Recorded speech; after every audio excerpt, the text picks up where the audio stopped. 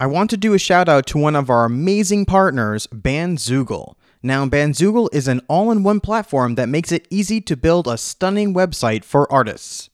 Now, I've personally have used web builders for years. In fact, the 8020 Records website is maintained by yours truly. But honestly, these days, as someone who represents artists, I just want something straightforward that still looks amazing and works with everything that we use, such as Bandcamp, SoundCloud, Bands of Town, Printful, and so forth. And Bandzoogle checks off all of these. Also, for those of you who have no idea how to build websites, don't worry, they make it super easy there too. You do not need to know a single line of code. In fact, after you sign up, they go step by step through each part of the process to get you up and running. Plus, their pricing is practically the same as if you paid for a web host, so really it's a no-brainer. Lastly, and most importantly, what I love about Bandzoogle is the people. Every single person I've spoken to has been nothing but kind and extremely responsive and helpful. They truly care about the artists that use their platform. And honestly, don't just take my word for it. Go listen to my interview with Stacey Bedford, the CEO of the company. Bandzoogle is also offering to all our listeners 15% off the first year of any subscription. Just enter the promo code 8020show or 8020show, like the numbers, on bandzoogle.com. I'll also put it in the description. Built by musicians for musicians. Bandzoogle. You're listening to the 8020 Show, an inside look into the music industry.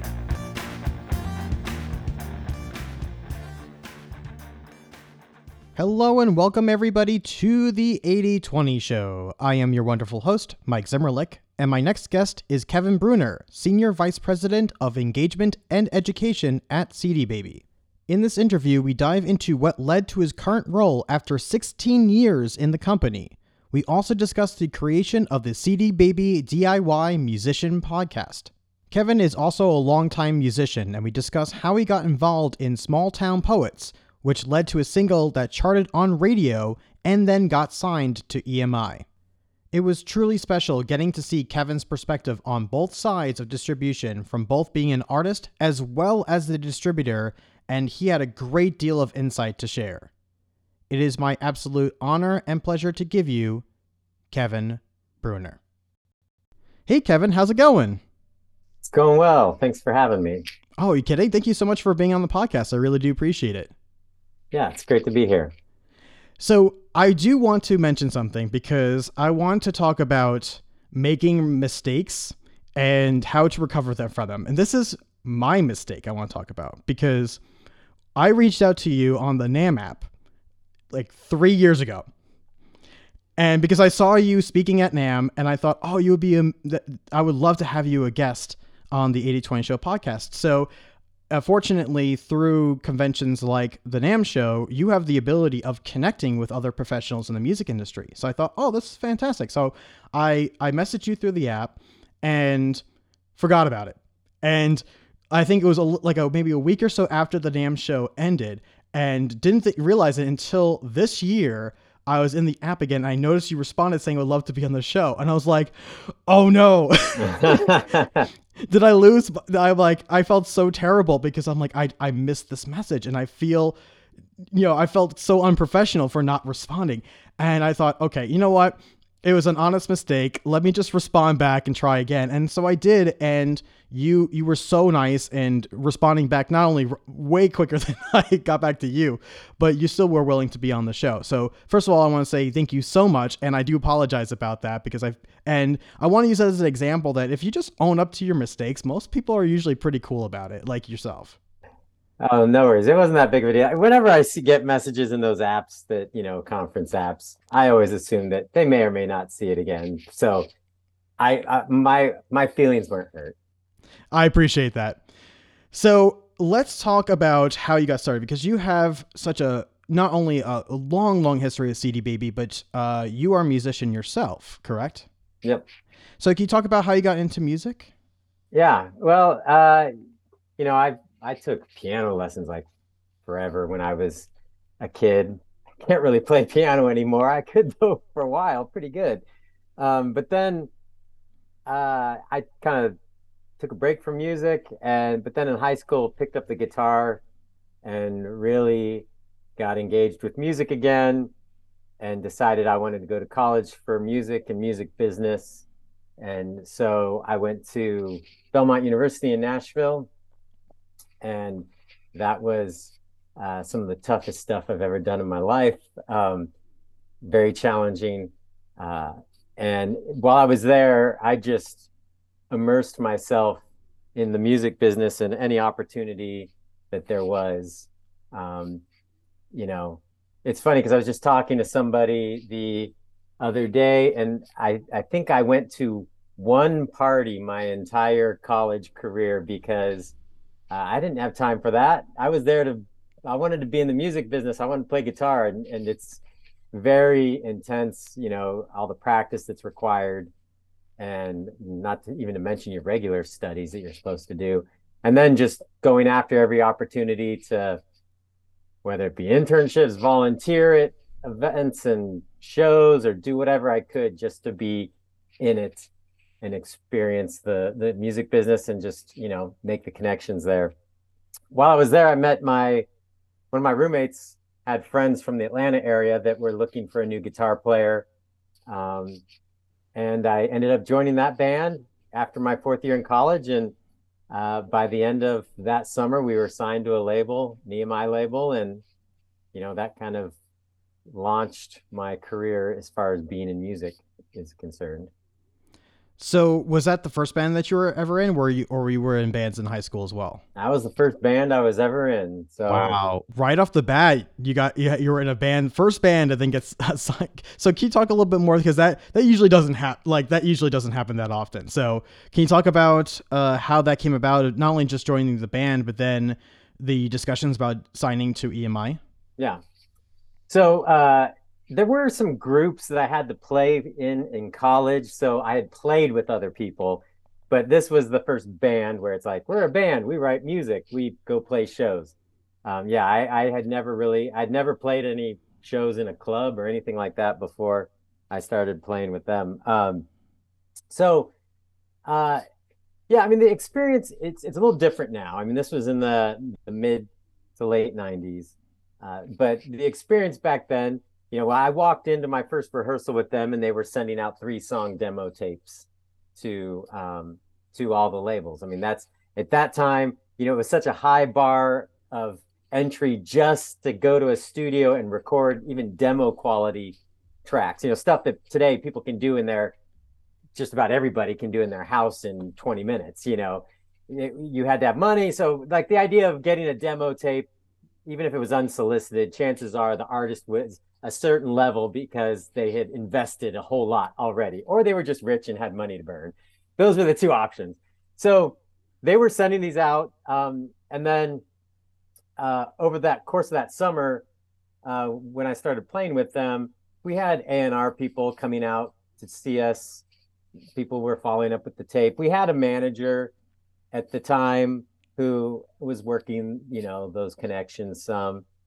And the funny thing is one of the A&R people, the one we ended up signing with, they came out to see us at a festival, which festivals are terrible gigs to have someone come out and see what you sound like. Yeah, not the great scenario.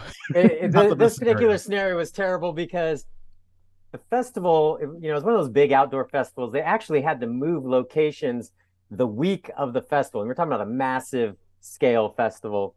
And we were just playing on the side stage, not the main stage, because they had torrential downpours that had just flooded the normal site. And the site that it ended up being at was still super, super muddy, like thick mud where you lose your shoes in it. And that's what the stage was sitting on. And so like the stage was all muddy and it's kind of sinking into the mud, and it was just terrible conditions, and it was hot and gross, and we didn't play very good. But anyway, the A&R guy loved us. And we were you know but we it came down to deciding between two different labels. And the interesting thing is the label that we went with actually offered us less money, but we went with them because we thought that they were more in line with our artistic vision and who they thought that we should work with. they were based out of Memphis, and we recorded at a studio there called Ardent Studios. The producer that they said that they would have us have produce our record was the same producer that produced the Gin Blossoms, and it just felt like the right fit. We could have gone with this other label. Who knows what it would have sounded like? We would have had more money, but we really were concerned about making sure that we sounded like us, because it's in Nashville, especially at that time. A lot of the artists, all their albums sounded the same, didn't sound like a lot of, and that still happens in Nashville a lot. Uh, so we wanted to make sure that it sounded unique and that it's someone that would help us define our sound and pull that out of us, and not go into a situation where we just end up sounding like any other product out there. Well, money is definitely not everything. I mean, especially when you are, even though it's technically not a partnership, it really is a partnership when you are working with a record label, or even for management for that matter. So it's not even just about the money. Like you said, it's about, are they on the same page as far as your artistic vision? Do you feel like that they're going to take care of you, or are they just, essentially loaning out, because it really is a loan? Are they just loaning you out the money and then you're on your own to figure things out, and they're just expecting you to deliver results, right? So is there chemistry between the band and the representation? Because again, they're representing your music. So is there some sort of camaraderie there in some form or fashion? So sometimes it goes far greater than the money that's involved. Do you believe that they're going to have your best interests when it comes to representing your work?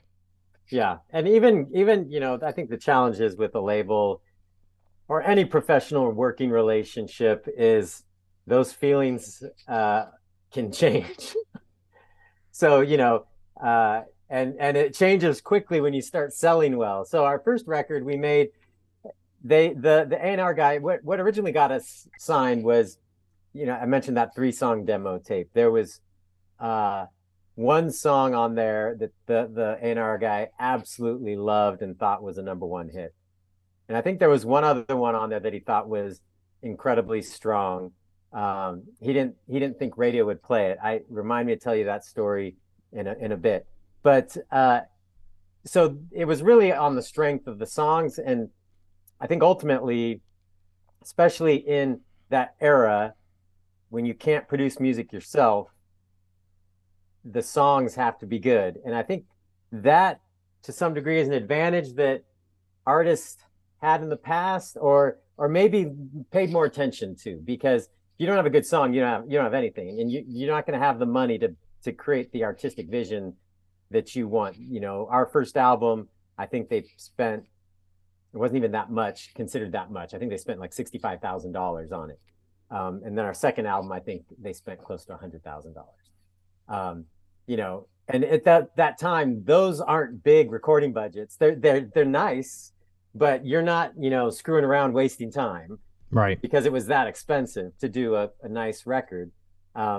Now I think a lot of artists can hide behind all the production that they can do at home. And we at CD Baby, we hear all sorts of amazing albums that are made at home.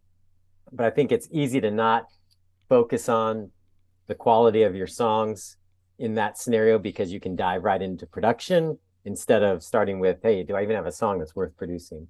But music takes shapes in all sorts of ways. And anyway, so they really liked our songs, and that's what really got us in the door, even though the first show they saw us play was terrible.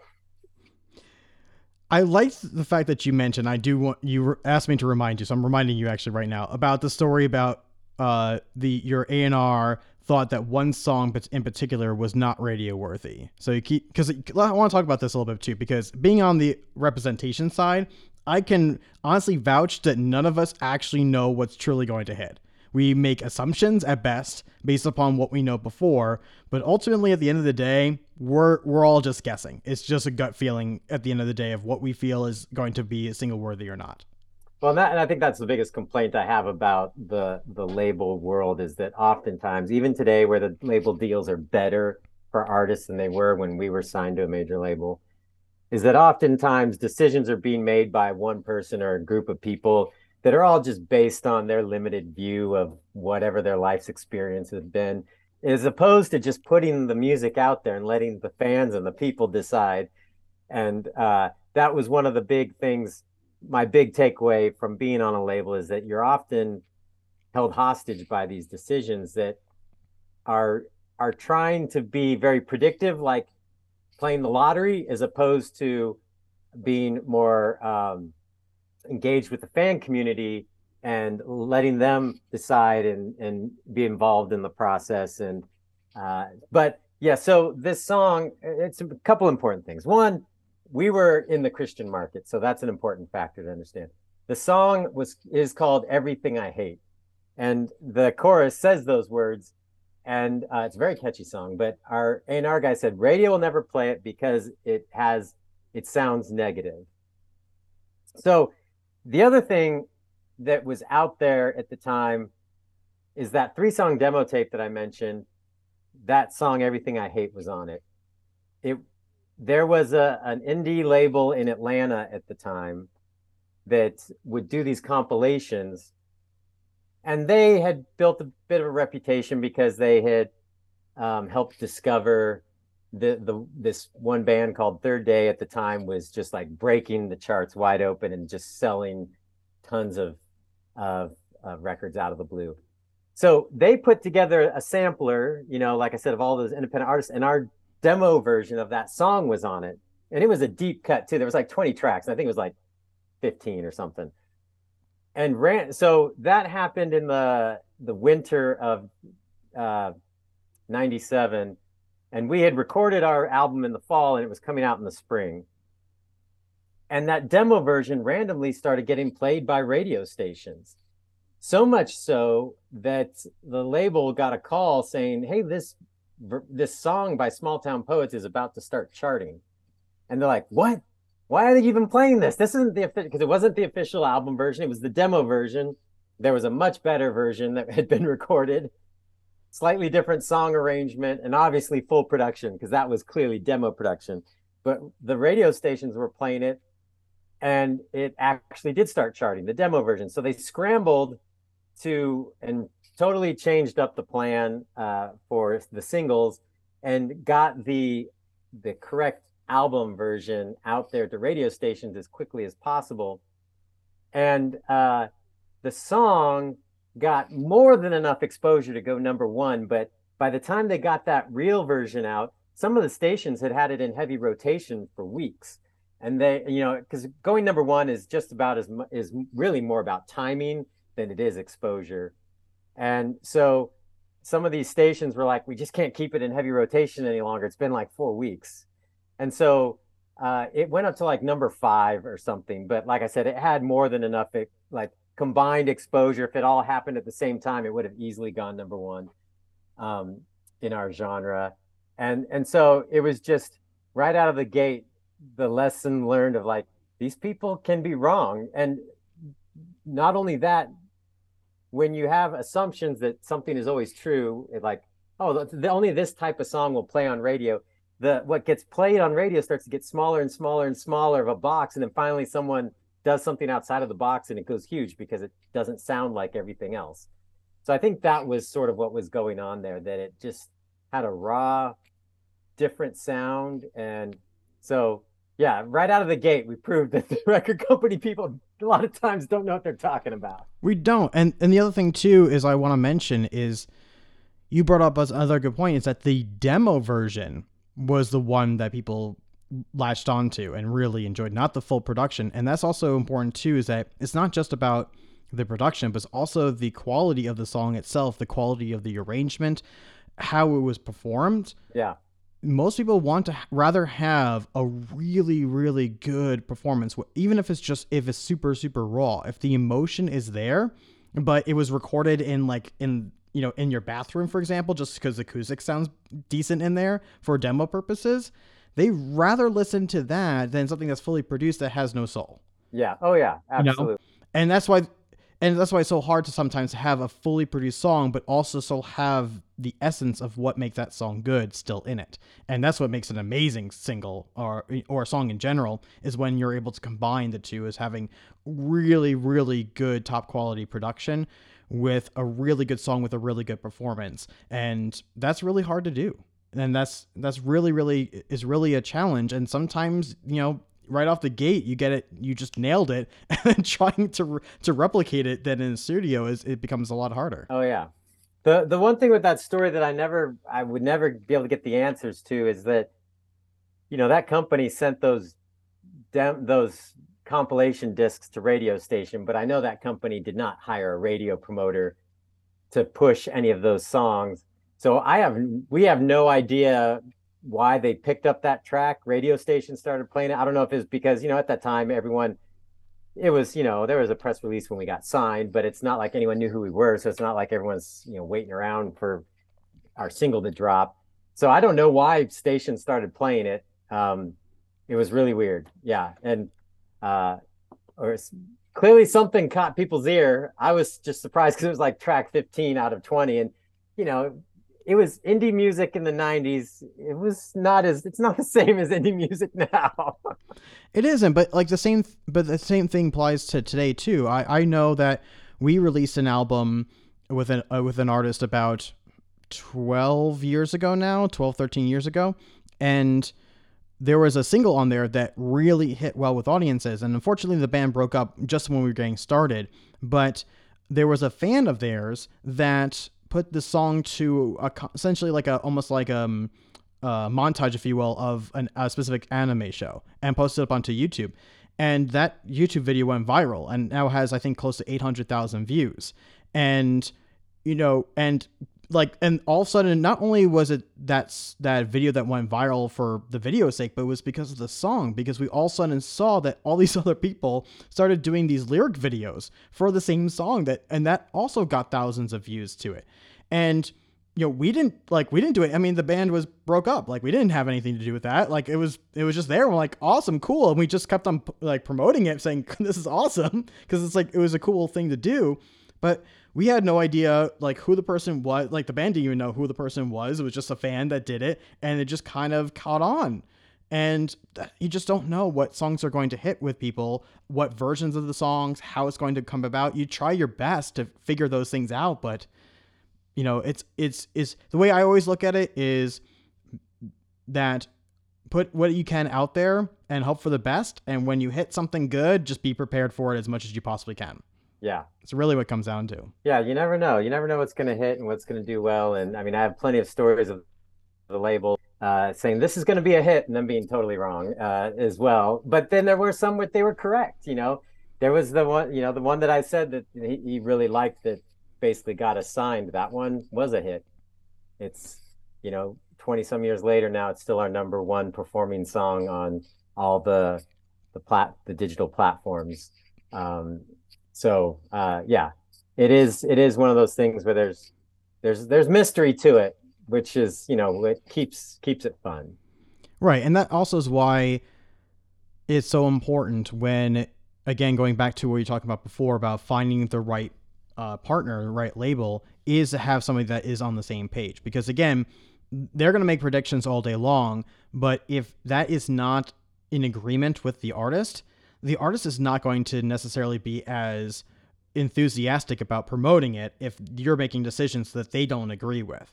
And that's why I always, when it comes to especially releases specifically, I always will put in my 2 cents of what I think might do well and the reasons why. But if the band disagrees and thinks that this song is the one to go for, or this is the way to approach it, especially if it's a creative decision like that, I'll probably go with the artist, because I'd rather have them have their full 100% support in what we're trying to do. And even if I'm right, it still doesn't make a difference. I'm still losing because I don't have them 100% on board with the plan. Yeah. So, and you just hope, you just go for it. And if the artist is wrong, then the artist is wrong, but you still are releasing everything anyway. So it might end up that the song that I thought was a single ends up being the right one. And it's like, cool. Okay. Well, now we'll push it. We'll push this one now because this was actually the single. But honestly, after all these years, I would say 99% of the time, usually we're on the same page. Like usually we're like, yeah, that's the one. That's the one that's really going to make things stand out. Yeah. So you got signed onto a label and doing all these amazing things as a musician, but then you shifted gears to a completely different role, and in this case specifically joining CD Baby. So can you talk about how that's probably going to be quite a bit of story, but can you talk about not only transitioning, getting involved with CD Baby, but also transitioning to being a musician, to being essentially on the opposite side? Yeah. I mean, I've always been a musician and been active playing. I mean, that never died. But when when I was touring full time and making records with small town poets, I mean, it's a grueling lifestyle and not a lot of financial reward, but it's a grueling lifestyle. And after a while, one by one, we all just started, you know, taking the band kind of eventually went on hiatus and we all just kind of went our separate ways for a bit. For me, I think the big thing was, like I said at the top of the show, I finished my fourth year in college and got a phone, literally left that semester after the last day of school, went to Disney World with my friend from college. And while I was there, uh, we are there celebrating the end of school year. While I was there, I got a phone call asking me to play with Small Town Poets and went back, joined the band, and away we went. It was kind of like this unplanned thing that just took over my life all of a sudden, which was fine and great. But it was just so grueling. The schedule we had, not even just the amount of shows, but our manager had us going from morning till night. We'd be a drive time radio show in the morning somewhere, another city for lunch. As we're going on our way to the next gig, in the place where the gig was, we'd be doing in stores, we'd be doing all sorts of stuff. Showing up to college student centers to play acoustic sets. We really became known for these acoustic sets we'd do all over the city to promote our shows. And it was just grueling, and I needed a break. And I'm from the West Coast, and the the internet and the gig economy and things like that didn't exist at this point in time. So I had no connection to the city. I was living in Atlanta. I met him when I was in Nashville, but the band was based out of Atlanta. So I literally knew no one in this giant city I'm living in because I'm never there. And I'm like, I got to get back to the West Coast where I'm from. I'm from San Diego, but ended up in the Portland area.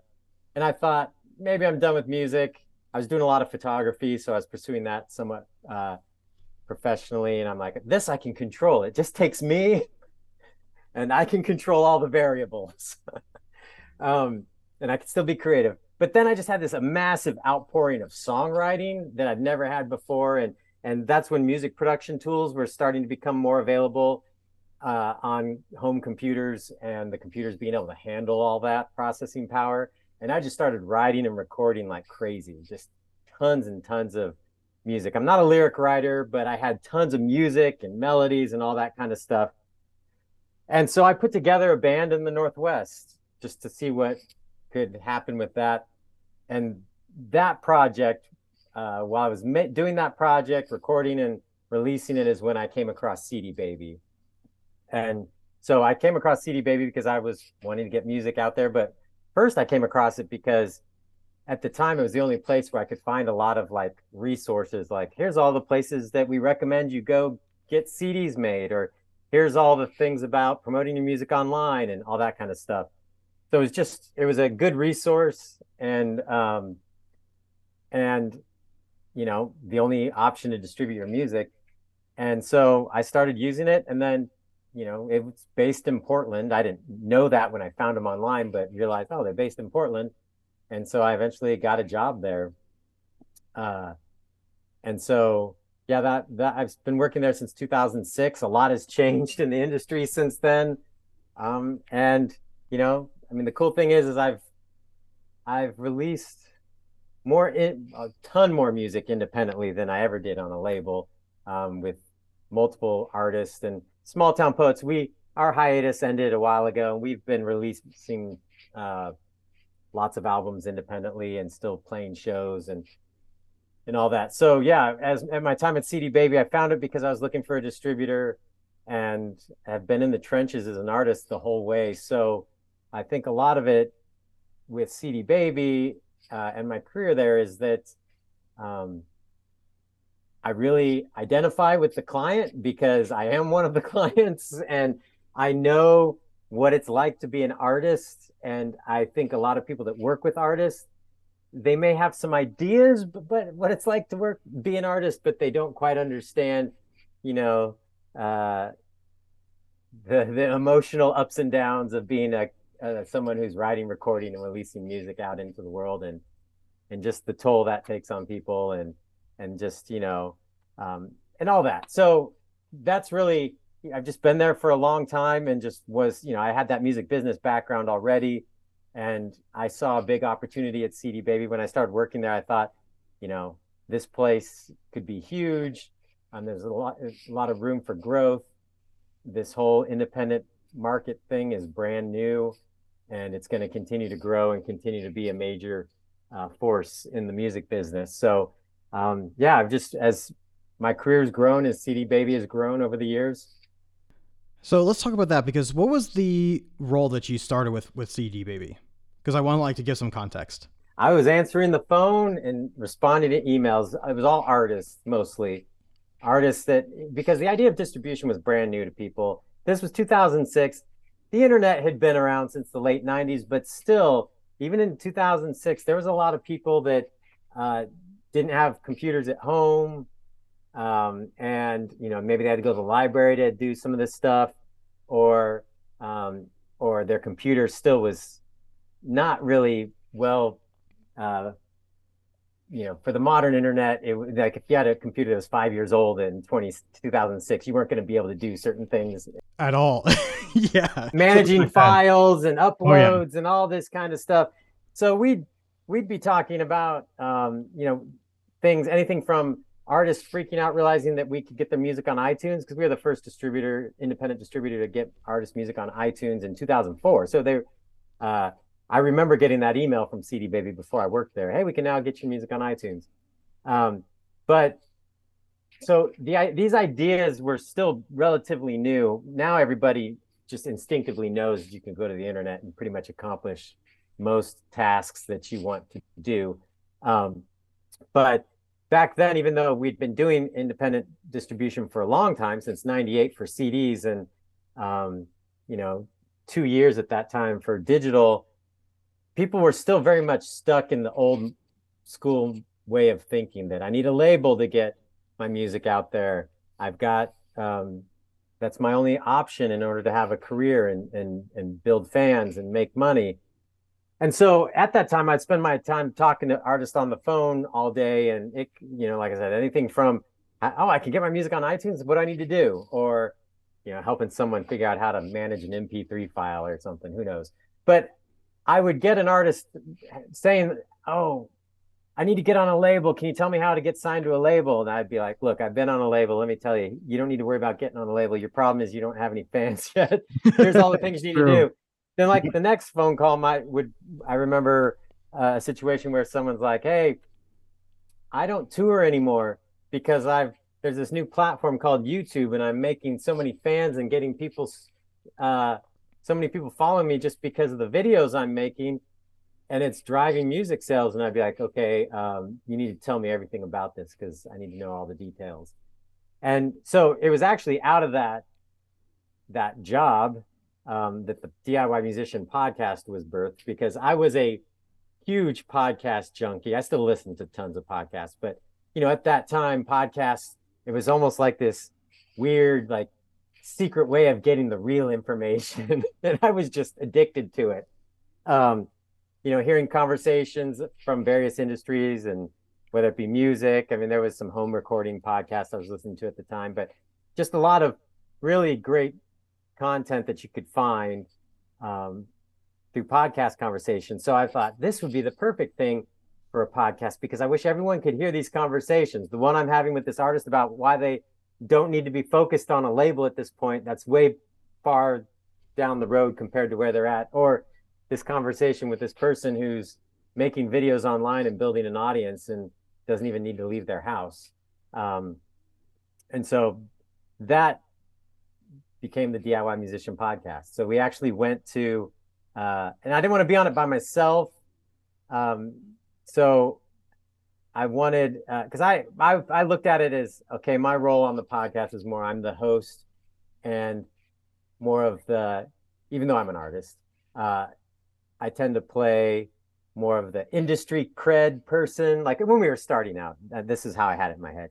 So I enlisted Chris Robley, who's been on the podcast since the beginning, as he's kind of like the local indie guy. Like he was playing a ton in the Portland scene, and I didn't really have much. I was more the major industry guy. I had been on a label, but I hadn't really played much in a local scene and clubs at all. And Chris had that experience and was doing a lot of cool stuff in Portland. And then we had another Chris, who was really at that time wanted to be start a podcast like This American Life. So he's really into the production. He loved podcasts as well. He loved storytelling. And so we went to a pizza place here in Portland, and we got there and realized we had nothing to write on. And so we literally wrote the idea for the first 10 episodes on a napkin, because I said, we can't pod fade, which was a term that was popular back then, when people would start a podcast and 2 episodes later, you never hear from them again. And so I wanted to make sure that before we even started producing the first episode, we had a run of shows that we knew would give us some momentum and help us craft the ideas and the format of the show. And so we took those 10 episodes and we made them all. And that was how the podcast got started. And now your episode, I know it's over 300. It's what episode are you at right now? I'm about to post episode 314 today. 314. That is an amazing accomplishment. Congratulations on that front, because that is not easy. Let me tell you. No, it is not. It is not easy. And, some people might think, well, there's other podcasts that are in the thousands. I'm like, the difference is a lot of the podcasts that have a ton of episodes like that, they're commenting on TV shows or all they have to do is show up and comment about something that somebody else did. That's easy.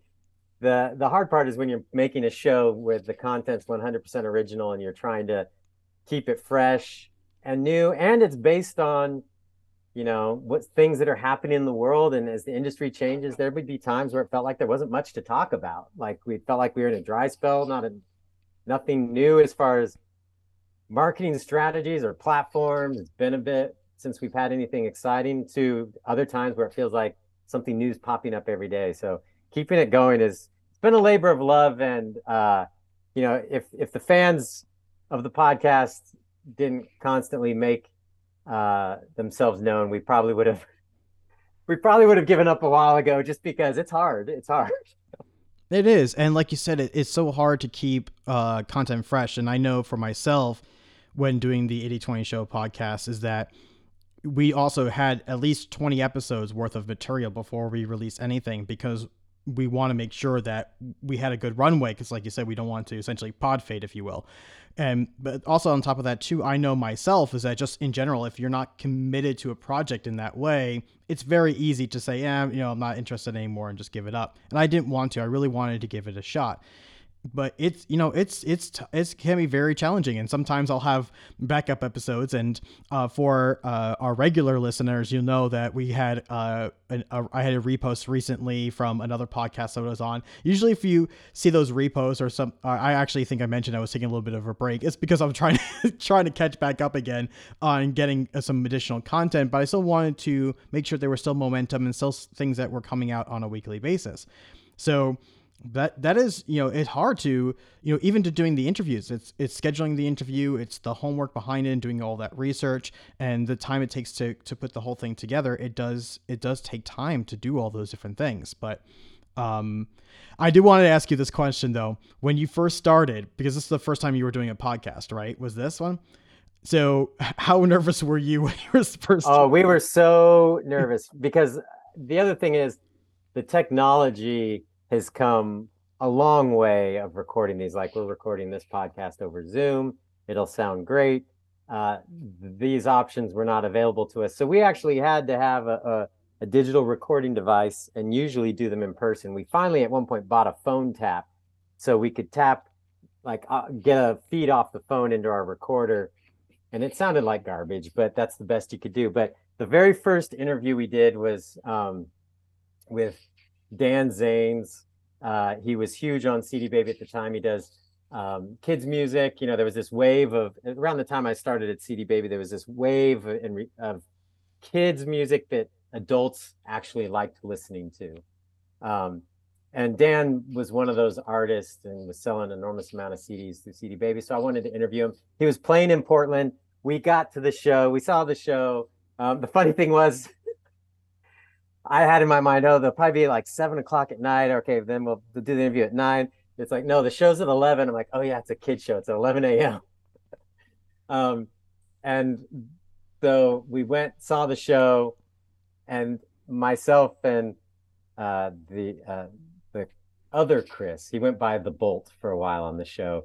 He's no longer with CD Baby, but he and I were sitting there setting up the recording gear, like we're both our hands are visibly shaking. We're so nervous because we're like, this could go well, or it could just totally tank our whole plan of having a podcast. But it went really well. We were very prepared. You know, one of the things that I with the podcast was always like, I want to make sure that the real, like, getting into the weeds of the questions about how artists are doing things that are driving success, and understand what, their methods and their, how they're building fans, how they're building their business and all that kind of stuff. So we had a lot of great questions ready to go, and the recording equipment worked. So we made episode 1. We actually didn't air that one as episode 1, but that was the first one we recorded, and we were so nervous. And the digital recorders, there'd be times where we'd have an interview with an artist or a guest, and the technology would fail and it'd be lost. So that hasn't happened in a while, thankfully, because in those early days, just the technology holding together was somewhat nerve-wracking. I think that I've only had that happen to me once. Unfortunately, it was with my cousin, who he is a podcaster, so it was not that big of a deal. Unfortunately, we figured out what happened and we were able to recover it. But I'm very happy that I started the 80/20 Show podcast now than back then, because the technology is there where literally we just record over Zoom. And I even use GarageBand, like nothing fancy, just use GarageBand to record my internal end. And, I have, and that's it. You can get good equipment these days for, very affordable pricing and to sound great. So for me, it was like the perfect timing to get into podcasting for that reason. But yeah, there's sometimes always going to be technical difficulties here and there and so forth. It just kind of comes with the territory. Yeah. Yeah. Yeah. It's come a long way. So I will also want to say too that, it does take a while to get used to it, but I was listening to a number of episodes before you came onto the show, and I want to say how charismatic you are, because that also is a very, very hard thing to do. And you definitely I just want to say you are great as a podcast host, because you definitely have that charisma, especially when interviewing guests. It's not an easy thing to do. No, it's not. It's challenging. You're doing a fine job, by the way. Oh, thank you. I was not fishing for a compliment.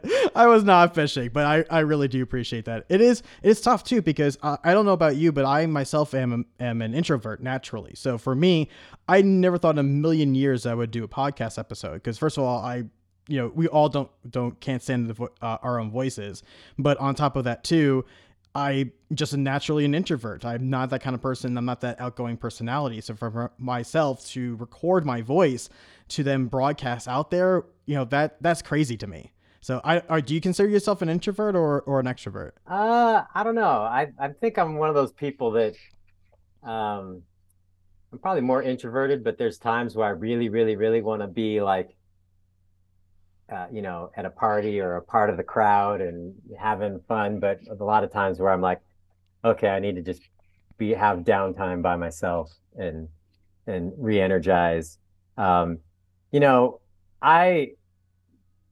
I think, the one thing with being on a podcast, because, it is hard. It's similar to, in my opinion, like being an artist making a record. I would listen to what we did and, critique myself and figure out, okay, here's how we make it better. especially in the early days. Um, we would be recording and, it'd sound like, oh, there's kind of low energy, or, maybe we shouldn't record these first thing in the morning because we sound pretty low and energy and mellow, and it wasn't the best. Maybe we need a few energy drinks before. I don't know. And then also just trying to figure out the different scenarios where we could capture what I felt like was the magic of the podcast. Um, Chris now lives, Chris Robley's on the podcast with me on a regular basis, and the format has evolved as well over the years. That was another thing. I felt like the format needed to evolve in order to maintain consistency and also keep it fresh. So the Chris was in Portland, and so we'd record it in the office with, like a field recorder and real mics just right there, or recording it in a computer.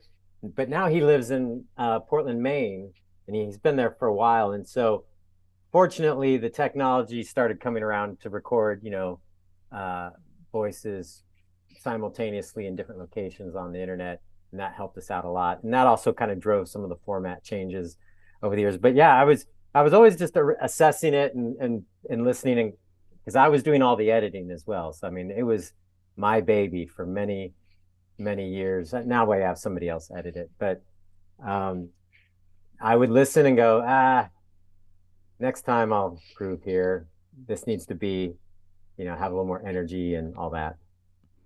I try to be good about critiquing myself. I intentionally don't like to listen to the episodes afterwards because I think I'll be overcritical. But especially but for intro, like I think what I try to do is the intros. When something I have is that's a little bit more scripted, then I try to listen intently to making sure that, okay, I can sound this a little bit better. This is too low energy. Maybe I can emphasize this a little bit more. So I try to do those things. But in the actual episode itself, because if I think about it too much, and I have to be careful because I'm doing this interview right now, but if I think about it too much, I don't want it to come across sounding inauthentic. Yeah. And I want it to come across as organically as possible. And sometimes the awkward pauses and things like that that happen in a natural conversation, that's what makes people feel comfortable, is because of that reason. So I don't want to exclude those things out. So if I overanalyze it and going, oh, I said too many ums and ahs, or I had an awkward pause, or why did I say that word in that particular way? Why was I thinking, right? I try not to think about those things too much, because then I'm not concentrating on the conversation I'm having with the guest. Yeah. When Chris and I, we got to a point where we have time where we create the topic, we create the show notes, and then we have extensive notes before we record a podcast. However, I learned that, especially with him, he was far more animated and passionate when he was speaking off the cuff, and oftentimes I'd say, "Oh, that was amazing." You got to make that same point when we actually are recording. And when we actually recorded, it would not be as good. It would still be fine because he's great on the podcast as well. But it's one of those things where I'm like, okay, there's certain things when we're talking through the notes, I'll cut it off. Like, nope, we got to stop talking, because we're always better when we're just going for it. But then when we feel like we're trying to hit points that we said already, the emotion and the passion, the energy is not there. So that's something I do when we're doing the notes. If it starts feeling like we're recording a podcast without the record button going, I'll be like, nope, stop, let's move on, save that and save it for the show, because otherwise the magic won't be there.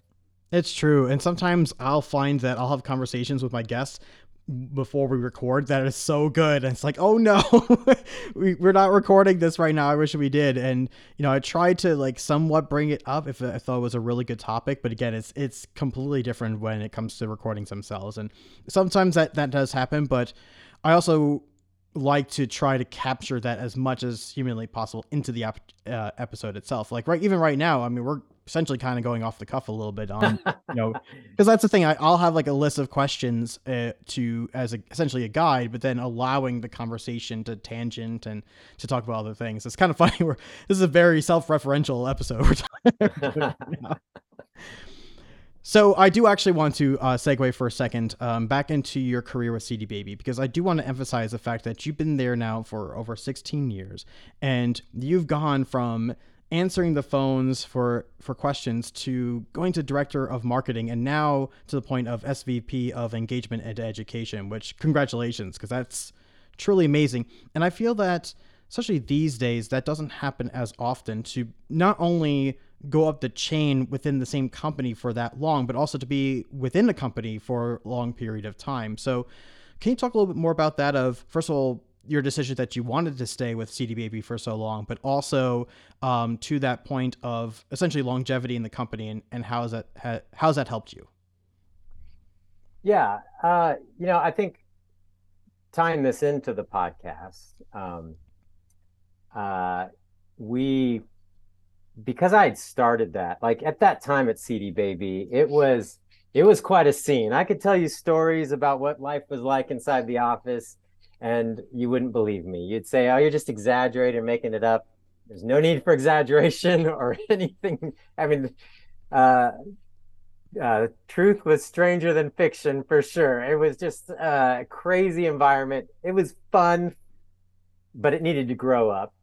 Um, we were all just a bunch of crazy artists, and just passionate about music, and loved helping other artists. So that was really a part of our DNA. But for me, I saw there wasn't a marketing department or anything like that at that point.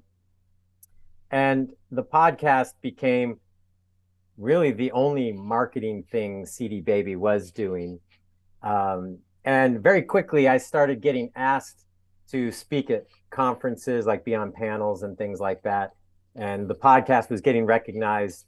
Podcasting was brand new, like it was still hitting its first phase of growth for the medium. It's gone through, like, I think we're on like the fourth or fifth phase at this point. But anyway, so that really started to get me some exposure in the company and outside the company. And then we got bought in 2008, and I thought, I'm history. But I think the podcast was one of the main things that saved me. And they started a marketing department, because when they bought us, I had started doing sync licensing for CD Baby. One of the passions I had before I was working at CD Baby, I'd interned at a music licensing company in Portland, and I loved the idea of your music working for you. And the thing that really attracted me to sync licensing is that what is needed in sync licensing is totally different than how the mainstream industry works. It's all about the song and the feel and what it provides to the production. It has nothing to do with its release date or its popularity or anything like that. So I was really into that, the idea of like getting your music working for you. So I was doing sync licensing in the podcast. They didn't want me to keep doing the sync licensing thing because it wasn't the biggest need at the time, which was absolutely the right call. And they started a marketing department. And so I started doing our social media stuff, because that was when, at that time, companies would still say, there was debate whether or not companies should even engage on social media. It's just a fad. It's a waste of time, all that kind of stuff. So I started doing our social media marketing. And then Chris, who's on the podcast with me, his role also changed, and he started writing, and we started collaborating to put together the DIY Musician blog. So we have the DIY Musician blog and the podcast, and those just really quickly continued to take off. And we were the only company at that time that was creating that kind of content. There was some other people around doing some of it independently, but as far as a company is concerned, like, no one else was doing it. And I felt like it was just continuing the sort of the spirit of how I came across CD Baby in the first place, because I was trying to find good, reliable content of how I do this as an artist, and that's how I came across CD Baby. So we just kept building that. And then became director of marketing, um, and uh, and then VP of marketing, then SVP of marketing, then SVP of engagement and education. So really, to me, the as far as my career path, it was boils down to a couple things. It was like I want to be here, and I want to use my talents to make this place a better place. It I found over the years in any workplace, this isn't just CD Baby. You have people that are like, I'm here because I want to be here, and this is my life and my passion. And you have people that are like, no, I'll do a little extra when you pay me more. Those people are always complaining about why they're not moving up, and the people that want to be there and are passionate about it and want to be a part of the conversation or opportunity because they want the business to succeed, or they want to help the client. That's really all I did was and I thought that there was a unique position in the marketplace where um, the artists and a lot of the content historically for artists, like for most of the time up to that point, were just books. Really were just about the business. They didn't really address the artist. They always cut out the creative part. I'll say it's like, here's how the business works. Yeah, once you have a product and it's selling, yeah, that's great. That's how it works. But how do you be an artist? What's that like? And the realities that come along with it. So nobody was really making that, and so I think it really turned the tide for CD Baby and started a really big era of growth, and artists really gravitating towards CD Baby because I think they felt seen by us and understood.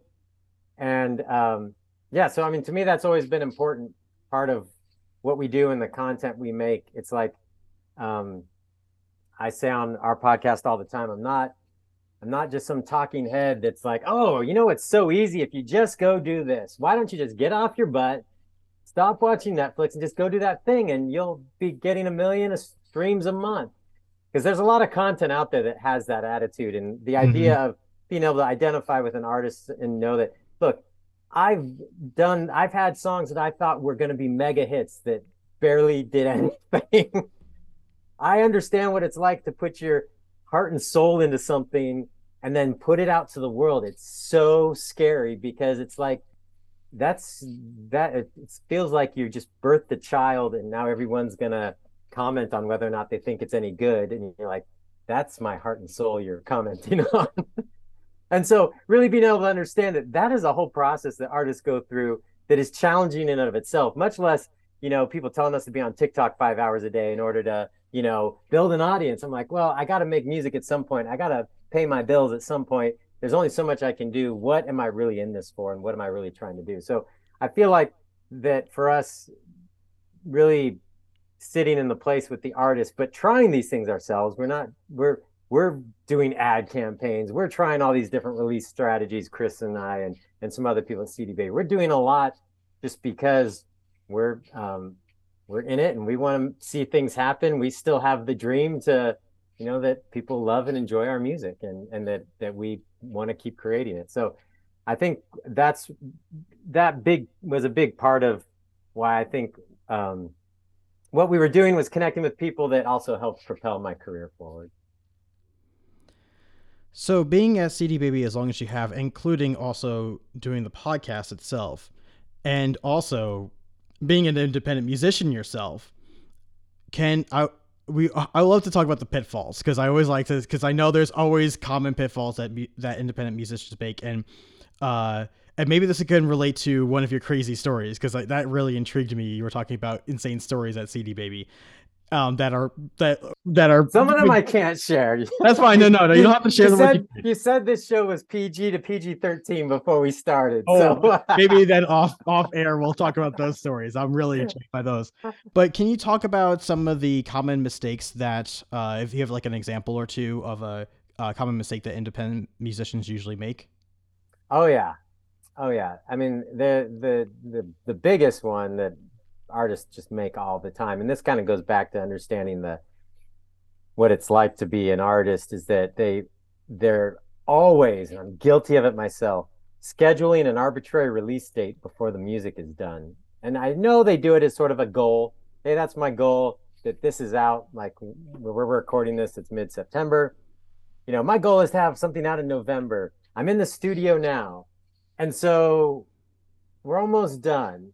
So that arbitrary date in the future starts to drive the activity instead of getting the music right and finishing the product, then saying, okay, we have the final product. We need 2 months to put our promotion cap on and take our creative, our recording cap off and really put together a plan and go after this.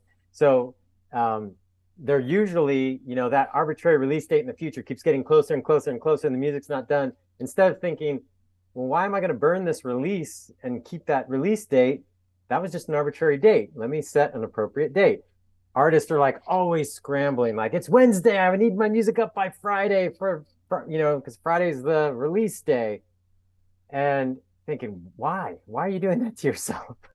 It happens all the time. It's like, we can do that for you, but there's so much opportunity that only exists leading up to a release, both in the pre-release process and like as the music comes out. One of the big ones now is that if you have your music in distribution and the release date's at least a week out, and Spotify, we've already delivered it to Spotify for you, you can use their pitching tool. And even if their editors don't check out your music, which it's a long shot, that using that tool ensures that all your music gets pushed to your fans on Discover Weekly and Release Radar and things like that. So those are all the opportunities that artists are always like, I need this up by tomorrow. And I'm like, why? Because we set this random release date 6 months ago and it's here. Like, well, why don't you wait and do this right, and not put all this arbitrary pressure on yourself to get it out there and then be disappointed in the results. I have that conversation all the time, and it's something that has not changed from the day one at working at CD Baby to today.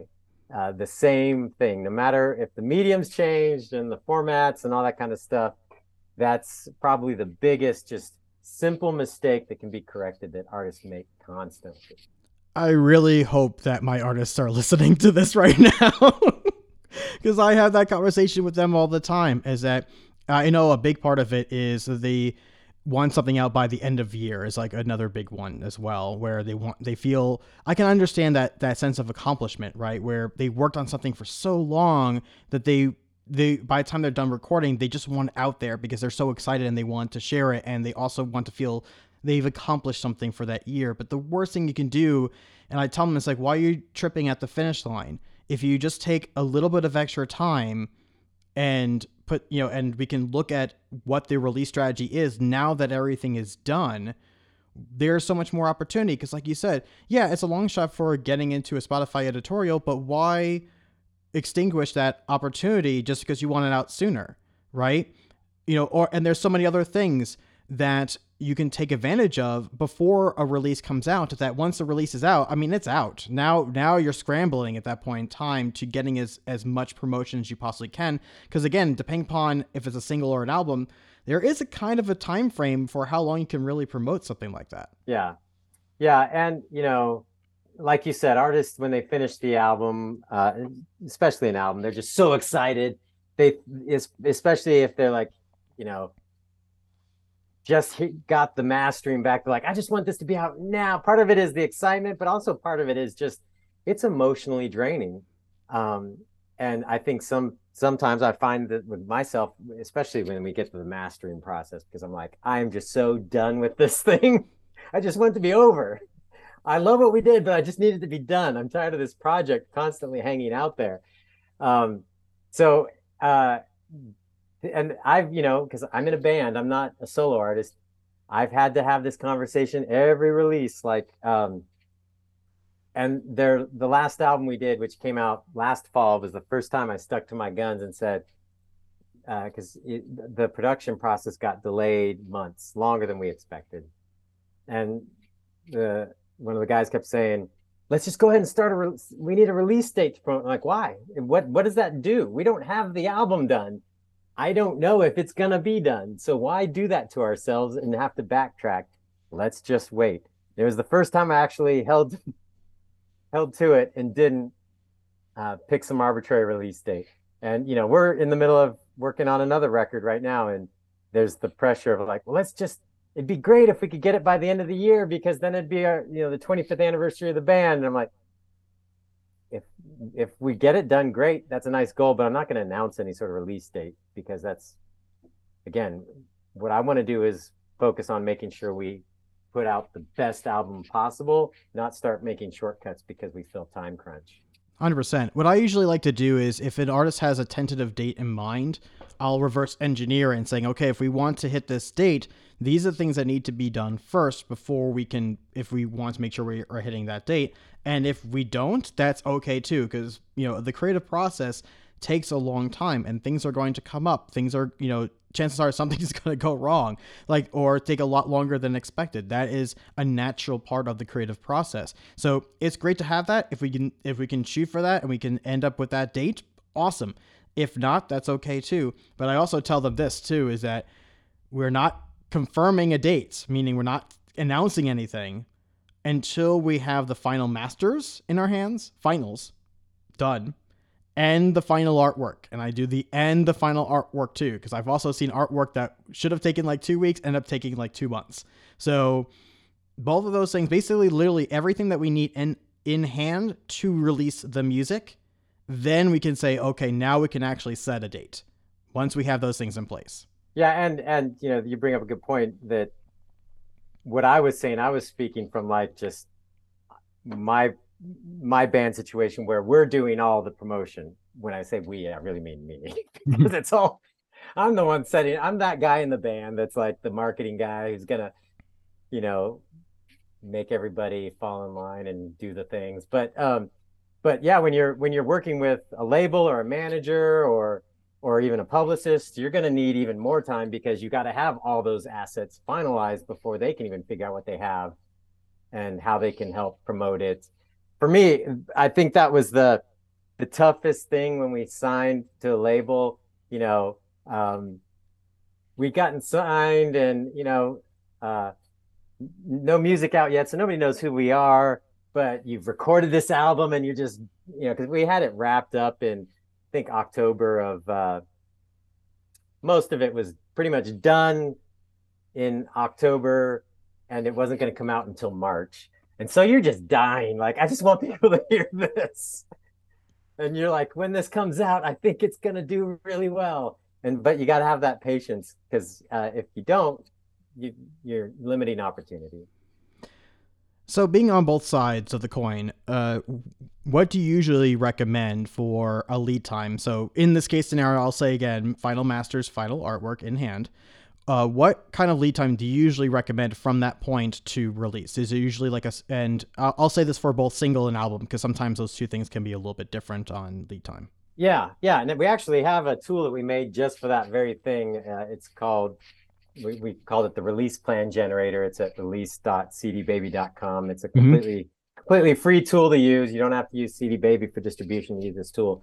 I've seen it before. It's great. It's a great tool. And that's basically what we were getting asked this question so much that I was like, hey, Chris, we should try and put together some sort of tool that helps people understand their opportunities. So in that tool, you can put in a release date and it will populate opportunities or remove them based on the time frame you have. So, for a single, like if I'm just dropping a single I would usually give myself at least a month, ideally. There are some exceptions to the rule. For an album, I'd probably give myself at least 2 months. 3 months is probably more ideal, but it all depends on what your goals are. And I think that's what's important to figure out before you. That's why I think when you're done recording, you take the recording producing hat off and put the music promotion hat on and realize there's a lot that you need, and there's a lot you need to get to people in order for them to be able to promote you in the event they say yes. So like things like for a while, uh, if you had a video and were willing to give a certain music website, like, hey, I'll give you the exclusive with the video a week before the music comes out. Oftentimes that would improve your chances of getting press at a major outlet, but you need enough runtime for them to be able to say, yeah, that works with our schedule, because they've got other editorial things they're doing. Um, and then you got to have a video, and but for them, they're like, oh great, you'll send all your fans to my website to check out your song, and we'll promote it, and it's a win-win for both people. So there's opportunities like that having a couple months is very helpful, because you might need to make a video, and it doesn't have to be this highly produced thing, but you got to have something. And you might need to have new photos and things like that, and just get it all together and organized. So when someone does say yes, whether it's a website to feature your music, a playlister, or local media, that you have what they need and you have the time to do it. So it all depends. If you're going to traditional press, you need a lot more lead time. So like if you're wanting a big newspaper or magazine to cover your release, their editorial calendar is pretty much planned, sometimes a couple months in advance. Yeah, depending upon what the publication is. Yeah. And so Sometimes you then need all that. those things come into play, and that's why the release plan generator, it helps you understand. Hey, if I want like the LA Times to cover my release, well, you better not be emailing them on a Wednesday hoping they'll put it in the Friday edition. I mean, come on. Right. Exactly. So that's why your goals and objectives, and doing that real self-assessment of what the true opportunities are for your music with that release. Now with a single, I wouldn't necessarily need as much lead time, because I think you're going to have maybe, depending on the genre, you might have less opportunity for coverage. But also, like, is there a tour launching? Are you doing a release show? All those other things that play into it that are helpful to coordinate, to really make a release have power. There's a lot to it. Like you mentioned before, is there going to be new images that need to be, you have to do another photo shoot for the project? What is the merch line like? Does that need to be updated? Are we doing essentially a tweak of the branding? Are we doing a rebrand? Yeah. That's going to be surrounding new website, all those kind new of things. website. You mentioned before about video. Is there going to be a music video or a performance video that's going to be associated with this single? And then when's that going to essentially be released? Is there going to be an upcoming tour that can be surrounding this release, even if it's just a single? There are so many factors to be involved with. And sure, you can release it, just release the single and be done with it. But if you want to maximize as much as possible on that release, then it's worth it to at least go through that thought process. And a lot of things probably won't end up panning out anyway, but why would you limit your opportunities if you waited just a little bit longer, even if it's just a couple months out, to see what is possible for your single to get out there? Because that could make a big difference between it really taking off and not. Yeah, absolutely. Yeah. And that's why, again, this started off the number one mistake. It's a mistake that has potentially a lot of ramifications. Now you could say, hey, I planned my release and I did all the things and I still didn't get any opportunity. It's like, well, that can happen too. But oh yes, but one is still an opportunity. I mean, when you do the things the right way, chances are something will come through. But you're not guaranteed anything. But if you don't do it, you're guaranteed that it won't happen. Exactly, right? It's like, what is it? Wayne Gretzky said that you miss 100% of the shots you don't take. Or by quote by Michael Scott as well, if you're a yes. So it's totally true. If you're not going to even attempt those things because you are releasing it too early for really to give it a chance, you may still miss, but you're guaranteed to miss if you're going to release it too soon. So it's worth it to really just have that plan in action, to think things through, see what's available to you, see what other things are going to surround it, because that's also the conversation to have is if you're especially releasing a single, album's a little bit different, but if you're releasing singles, goes, okay, that's great, but then what's next, right? Because I'm sure you've seen this so much on your end, is that when artists do singles, you see these little bumps, right? They get a bump of interest, and then it just goes back down again. And then they get when they release another single, but it's not growing. It's just kind of like these blips. So if you're not doing other things surrounding the single, you're just going to have these blips, and you're going to be investing so much into this music and for this promotion, but not really growing. You're not really gaining any kind of traction or going anywhere. So it's really about, well, what else should I be doing? What else can I do that's going to maximize on this release, so I can, keep that audience that I'm that I'm getting attention for this song for, so that this time when the next release comes out, I already have that audience built, and now I can grow upon that and get more audience, and as well as nurturing the existing audience that I have. Yeah, yeah, exactly. Okay, so I have a couple of general questions for you to essentially wrap up here. So first of all, first concert that you ever been to? Oh, that's a tough one because it honestly it was probably something like Pat Boone at the zoo with my parents when I was a little kid. I remember going to those concerts at the zoo all the time, and I know we saw Pat Boone a couple times. I remember seeing the Beach Boys after a baseball game as a kid. So yeah, I've seen some stuff like that way back in the day. Those are actually really good. Those are good first concerts. I'm not gonna lie. Those are really good first concerts. I probably didn't appreciate them as much as I should have at the time, but yeah. What is your go-to song that you sing in the car? Oh, I honestly, I don't know that I have a go-to song. Usually when I'm in the car, I'm listening to podcasts. Fair. Same with me. Same with me. But my my go-to when I'm just like, I just want to listen to something that I know I'm gonna love. One of my go-to artists, and this is I always hate saying that they're uh, one of my, or if not my favorite band, because I think it sends people down the wrong musical path of the kind of stuff that I truly listen to all the time and like.